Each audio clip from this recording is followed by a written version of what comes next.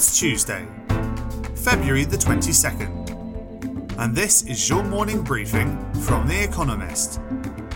Coming up, Putin sends troops to eastern Ukraine and markets plunge in response.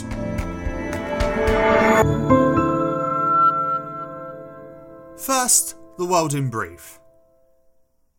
Vladimir Putin recognized two breakaway republics in southeastern Ukraine as independent states and sent in troops, ostensibly as, quote, peacekeepers, raising fears of a full-scale invasion.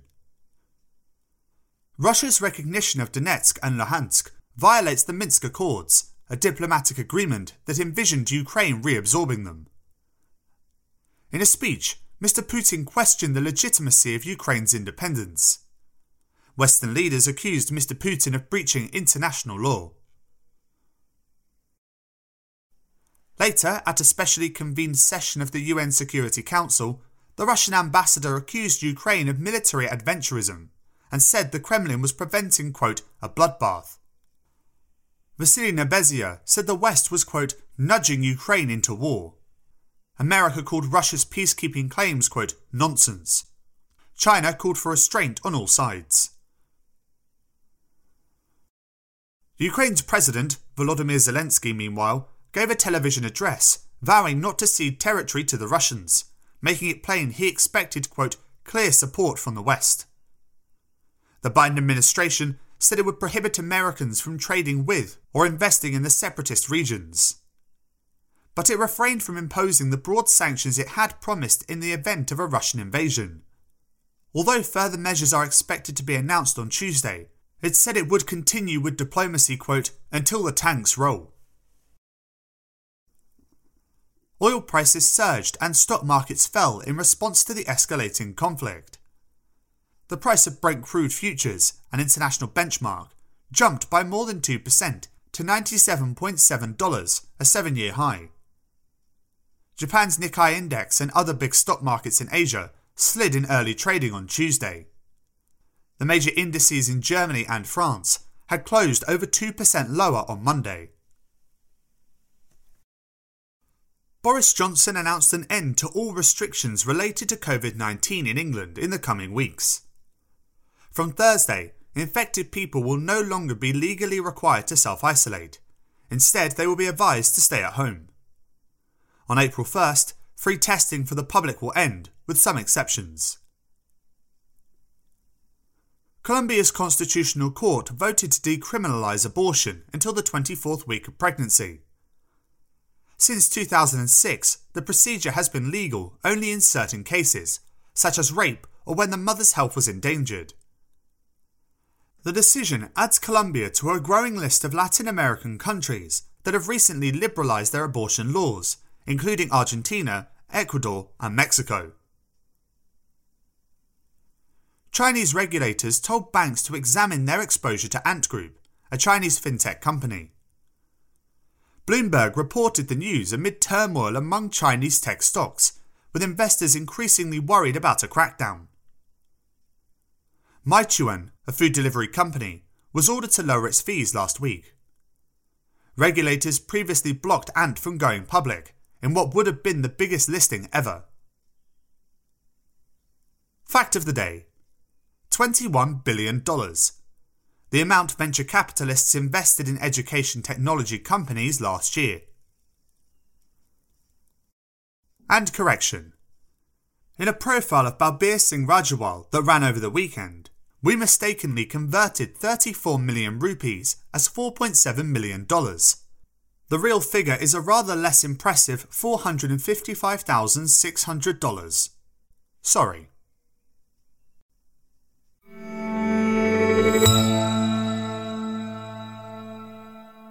And now here's today's agenda. The cost of Putin's aggression. What hope for a diplomatic solution to the Ukraine crisis? On Monday, before Russia recognised the independence of Donetsk and Luhansk and sent the troops in, Emmanuel Macron, the French president, said his American and Russian counterparts had agreed, quote, in principle to meet. Joe Biden confirmed this. Vladimir Putin did not. Instead, the Russians wanted talks about talks at a planned meeting between the country's foreign ministers. Mr. Biden insisted a summit was dependent on Russia not invading Ukraine. Whether or not diplomacy prevails, Mr. Putin has damaged his country by engineering the crisis. Europe, the destination for about a quarter of Russian exports, will not be so welcoming in the future. Germany, for example, must surely accept that becoming the conduit for Russian gas would be a liability. Choosing instead to become the underling in a partnership with China may not be as lucrative, economically or politically, as Mr. Putin hopes.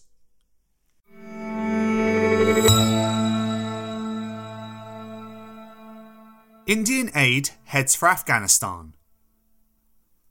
In October, less than 2 months after the Taliban took over Afghanistan and the country's economy ground to a halt, India offered to send medicine and 50,000 tons of wheat as aid.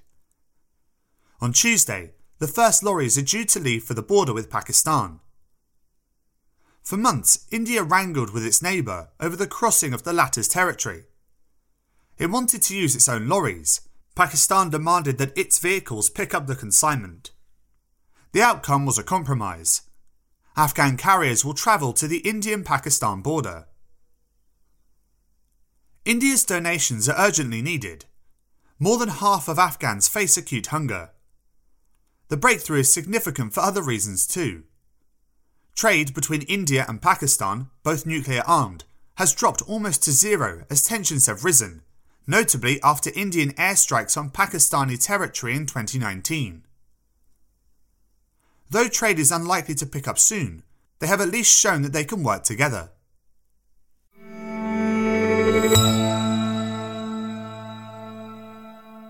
Fewer journalists killed, more behind bars.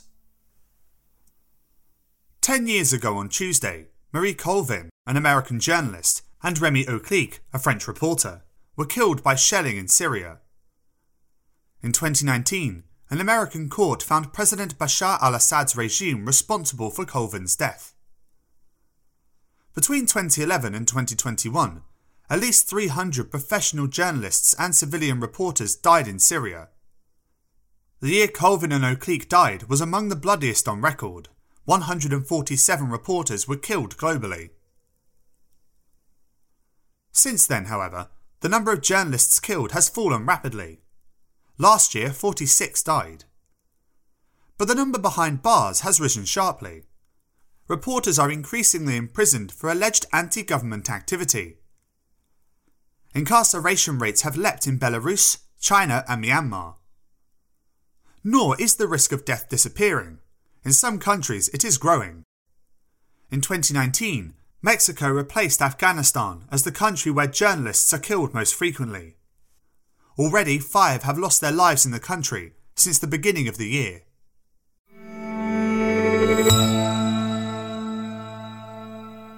Home improvement firms build momentum. America's red-hot housing market and a wave of renovations prompted by COVID-induced lockdowns have bolstered Lowe's and Home Depot, 2 home improvement firms. Since February 2020, Home Depot's share price has increased by more than 50%. Lowe's has risen by more than 75%.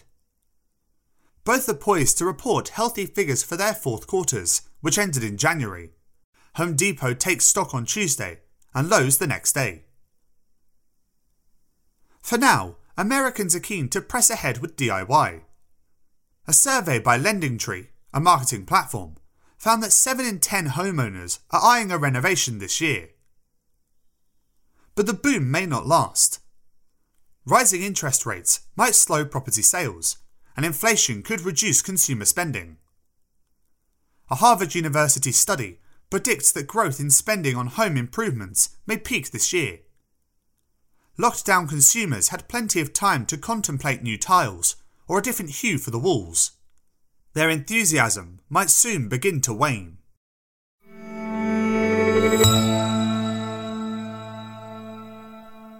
Tomorrow's history, today. Imagine the world in 50 years. Could the moon be a source of renewable energy? What ecosystems will survive in the Amazon? How will spirituality change? The Museum of the Future in Dubai in the United Arab Emirates opens on Tuesday. It uses virtual and augmented reality to immerse visitors in a hypothetical future. Each floor houses an exhibit built around a theme, such as space or bioengineering. Visitors are invited to, quote, see, touch and shape our shared future. That might all sound rather utopian, but Dubai's newest museum has a much simpler goal in the present. It is the latest in a string of cultural investments in the Gulf, as countries seek to diversify their economies. The building was named as one of the most beautiful museums in the world by National Geographic. This project positions the UAE at the heart of the future it imagines.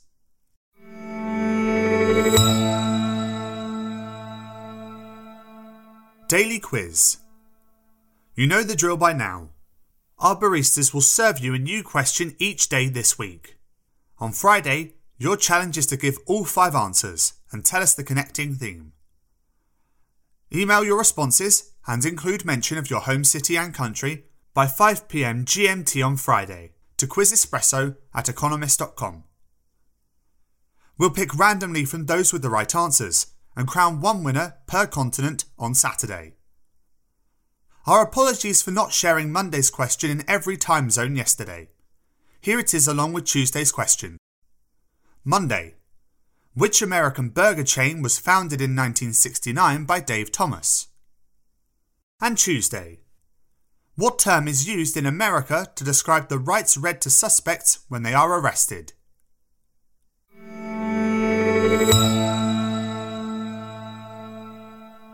Finally, here's the quote of the day from Felix Frankfurter, who died on this day in 1965. The history of liberty has largely been the history of the observance of procedural safeguards. That's it from the Economist morning briefing, available every weekday and on Saturdays.